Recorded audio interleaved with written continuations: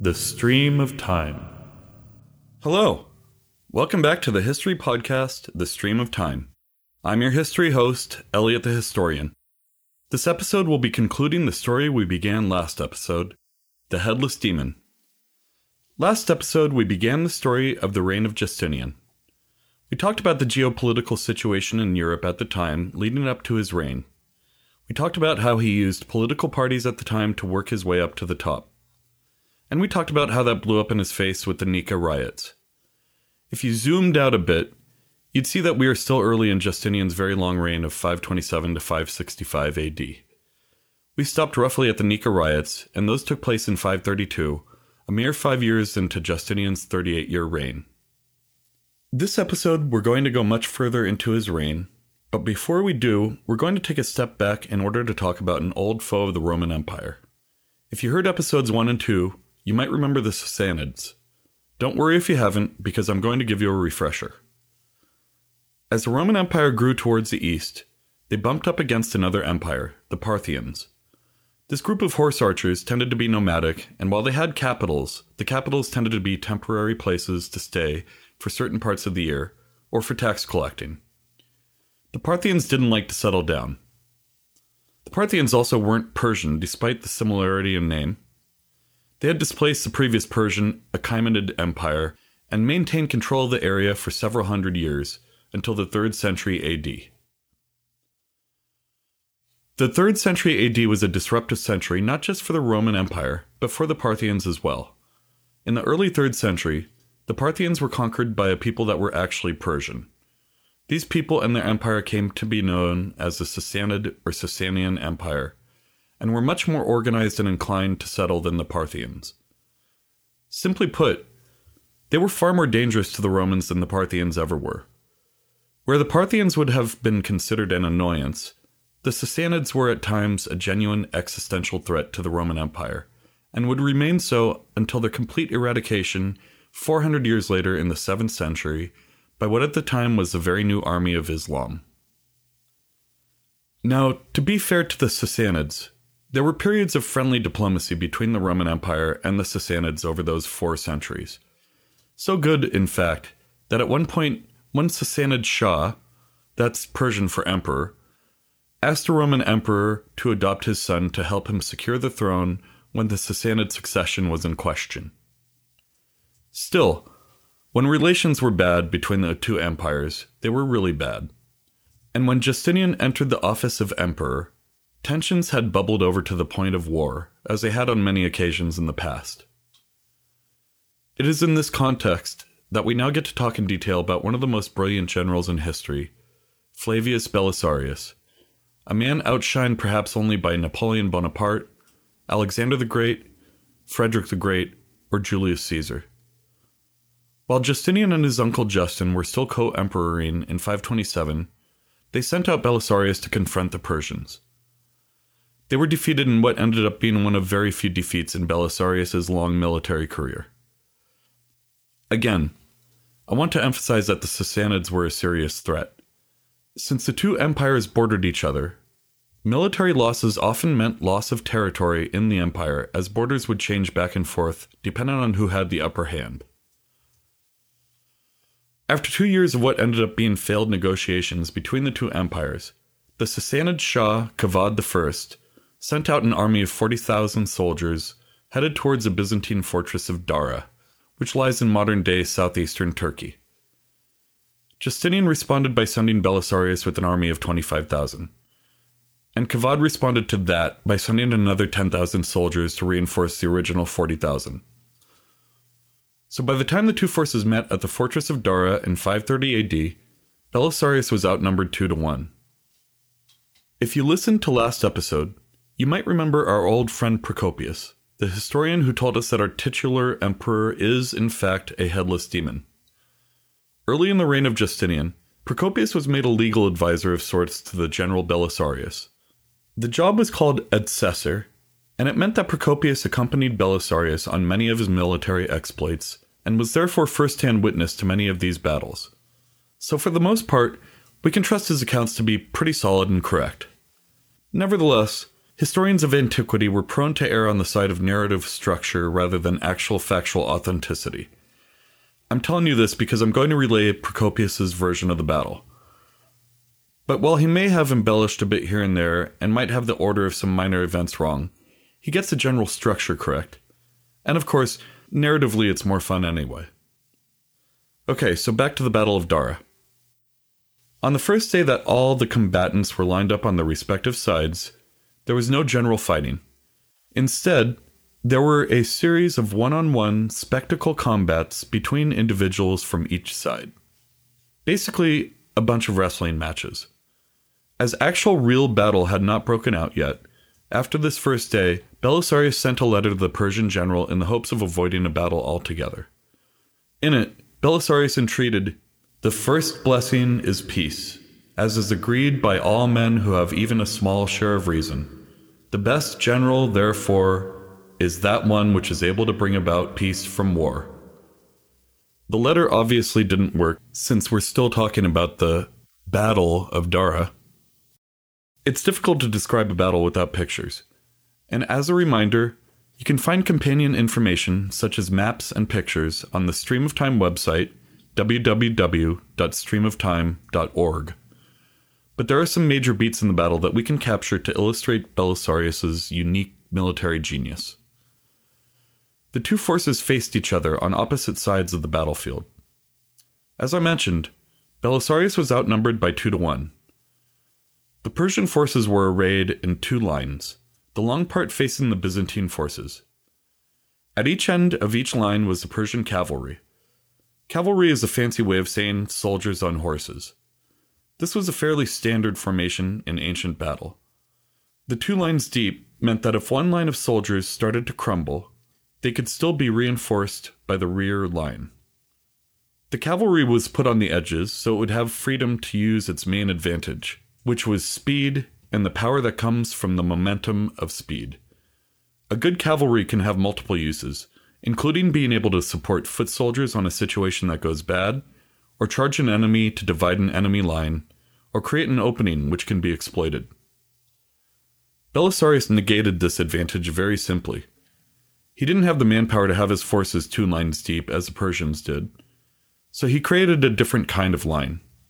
He had his men dig a series of deep and wide trenches that sat in front of his own line of soldiers. This meant that the Persians could not simply order their cavalry to charge at Byzantine lines, since they would end up falling into the trenches. The Persians also couldn't surround Belisarius, because at his back was the fortress of Dara itself.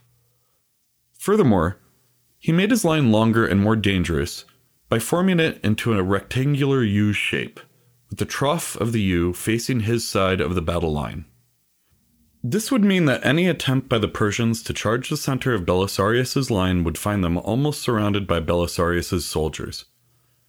The 19th century German general, Helmut von Moltke, famously said, "No plan survives first contact with the enemy." And while this is true, it's also true that the right preparation can easily be the deciding factor between victory and defeat. In the case of the Battle of Dara, it meant victory for the Byzantines. The Persians tried to push through the lines, and even managed to break through the ditches that Belisarius had ordered to be set up. But in the end, the preparations and ferocity of his soldiers, which included Hun mercenaries — remember I mentioned Byzantine diplomacy last episode would often mean former enemies became allies — secured a victory for the Byzantine forces. This unfortunately didn't put an end to the war, but it put the Roman Empire in a better position to negotiate. While there would be another battle with the Persians that the Romans lost, the battle was costly to the Persians, and the two sides eventually agreed for peace as long as the Romans would pay tribute to the Persians. Justinian most likely agreed to this fairly one-sided deal because it allowed him to focus in the direction in which his interests truly lied, the West. More specifically, the lost lands of the West. Justinian sent his loyal general back out on campaign in 533 AD. The first stop was North Africa. You may remember from last episode that the Germanic tribe of the Vandals had crossed the Mediterranean and conquered the Roman lands of North Africa. By this time, a century later, the Vandal kingdom encompassed not only part of North Africa, modern-day Tunisia and pieces of Libya and Algeria, But they had also incorporated the islands of Sardinia and Corsica into their kingdom, as well as some other islands close to modern-day Spain. Unfortunately for the Vandals, they weren't very well organized and had internal political problems. The usual fights for succession to the throne that derailed so many kingdoms throughout history. Belisarius made short work of the Vandals because of his brilliant military acumen, and by the end of 534, all of the former Vandal kingdom was now back under Roman control. An interesting footnote to this period is that when Belisarius came back to Constantinople, he was given a Roman triumph. The triumph was a celebration and parade that was dedicated to a general for some specific military action or other. Julius Caesar, for example, was given a triumph for his conquering of Gaul and defeat of the Gallic ruler Vercingetorix. Belisarius's triumph is notable both because it had been over a century since a Roman general had been given a triumph.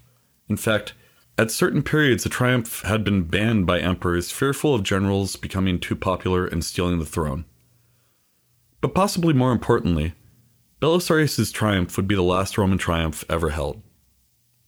In 535, Belisarius was back on campaign. This time it would be to regain the most symbolically important territory yet, the Italian peninsula, upon which sat the eternal city of Rome itself. This area was under control of the Germanic tribe of the Ostrogoths. This became known as the Gothic Wars. The Gothic Wars dragged on for 19 years, from 535 to 554 for reasons I'll get into in a moment. I could do a whole episode on the Gothic Wars alone, and someday I might do that. But for the scope of this episode, I'm going to hit the high points, or low points, depending on how you look at them. And if you lived in the Roman Empire at the time, you probably saw them as low points. Belisarius made his way from the southern end of the Italian peninsula northward towards Rome, which is about halfway up the peninsula. He initially had a strong advancement into the peninsula. By 536, his forces reached a relatively undefended Rome and entered. It's probably around this time that Justinian began to worry about the loyalty of his general Belisarius. We have the benefit of hindsight. There is nothing now to indicate that Belisarius was anything but fiercely loyal to Justinian and the Roman Empire. But from Justinian's point of view, way back in Constantinople, he saw a brilliant, charismatic general making huge advancements at a distance that was out of Justinian's control altogether. If you've heard any of the previous episodes of The Stream of Time, then you know that there was plenty of precedent for charismatic generals taking power, so it's understandable that Justinian began to worry. I'm pointing this out because it seems that Justinian kind of waffled on his support for Belisarius at this point. He never quite gave Belisarius the reinforcements that he asked for, and consequently from this point forward, Belisarius would often be fighting with a much smaller army than he needed to accomplish his goals. The fact that he didn't have enough soldiers to fully defend Rome didn't seem to stop him from successfully defending Rome. He was a dynamic general, and often went out on sallies to attack the Ostrogoths or to repel an Ostrogothic attack. And not only did he need to defend Rome, but he needed to defend areas that he had already taken when marching through the Italian peninsula.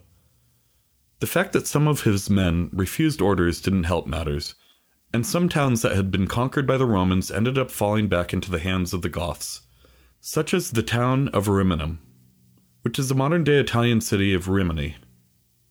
Again, I'm glossing over a lot of details, but you get the idea here.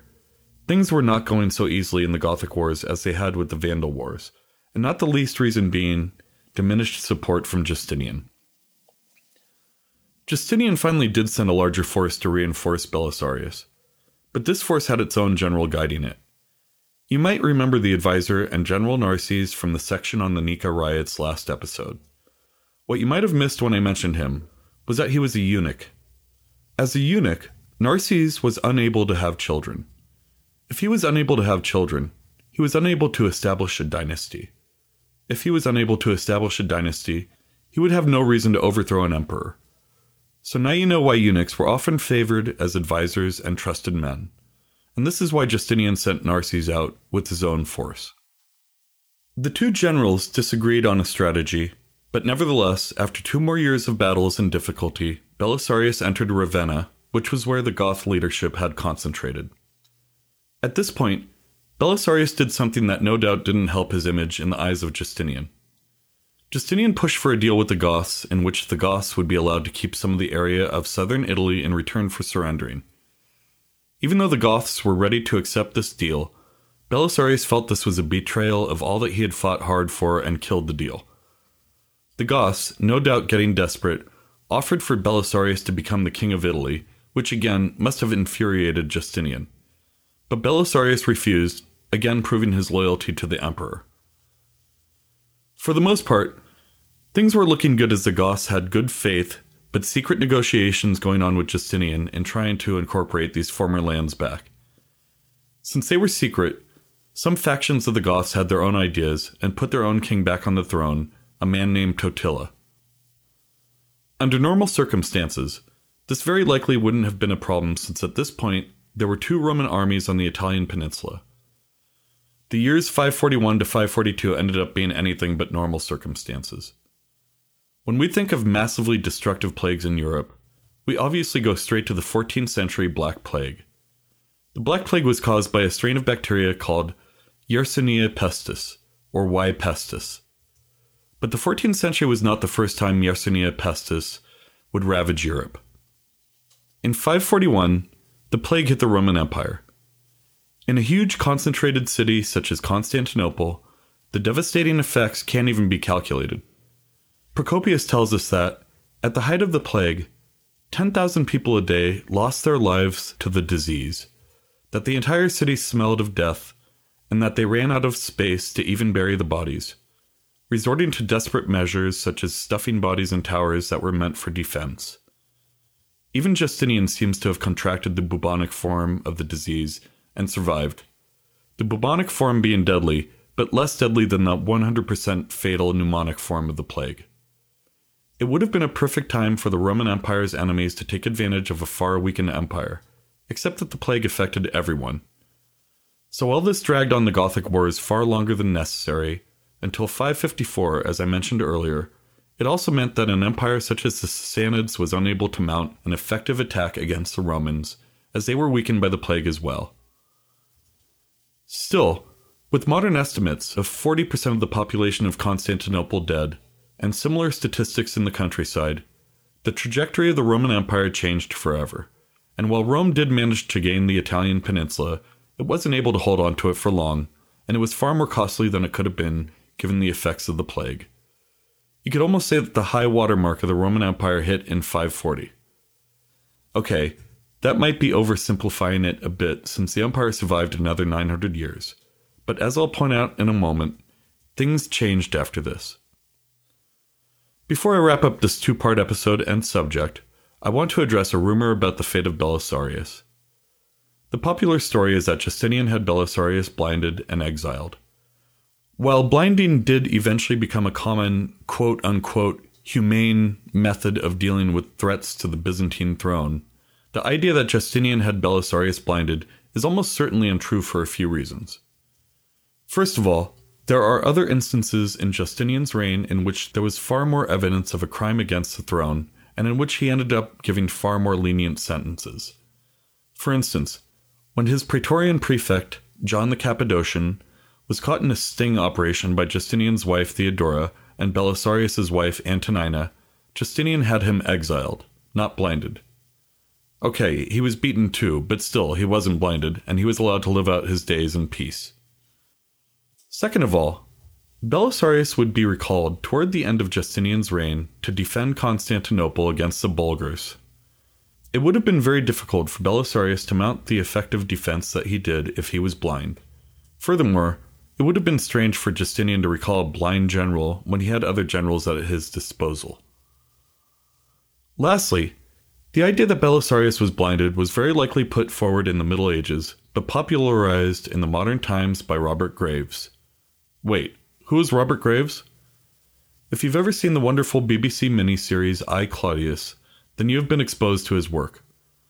Graves wrote the book upon which the miniseries is based. He also wrote a historical novel based on Belisarius called Count Belisarius. Spoiler alert, in Graves' novel, Justinian has Belisarius blinded for narrative reasons that Graves unfortunately took to his grave. I say unfortunate because this is a narrative that seems to have entered the popular consciousness. So Belisarius was very likely exiled and fired from his position as general, but no more than that. He most likely lived out the rest of his life in relative peace, save for the aforementioned defense against the Bulgars. And as if to underscore how inextricably linked these two men's lives were, Justinian and Belisarius both died within months of each other, in the year 565 AD. As we close up this chapter in history, and this two-part episode, I want to zoom out a bit to look at the bigger picture of Justinian, and why this period is so fascinating and so important in the history of Western civilization. Justinian was the last Roman emperor whose native language was Latin. While there would be emperors after Justinian who spoke Latin as a second language, the Eastern Roman emperors following Justinian would speak Greek as a native language. This serves as a wonderful metaphor for Justinian's reign as a whole. Justinian is one of those few people in history who not only stood upon, but represented a cusp, a pointed end where two curves meet. He built lasting structures, both physical, such as the Church of the Hagia Sophia that still stands in Istanbul today as Hagia Sophia, and metaphorical, such as a Corpus Juris Civilis law code that still influences modern-day law. But the Eastern Roman Empire, which we more popularly know as the Byzantine Empire, would start to undergo a change after Justinian. The empire stopped looking towards a lost west longingly and started to contract. By the end of the reign of the Emperor Heraclius, who was emperor from 610 to 641, the empire would start to take the shape that it would have for centuries, almost implicitly understanding that it could only control so much territory surrounding Constantinople. Even as they called themselves the Empire of the Romans, they did so in Greek, Basileia ton Romaion. And when Constantinople fell to the Ottoman Turks on May 29th, 1453, it was almost fitting that, just as it was a man named Constantine that founded the city, Constantine the Great, it was another Constantine, Constantine the 11th Paleologus, who gave his life defending it until the end, and who was the last true Roman emperor.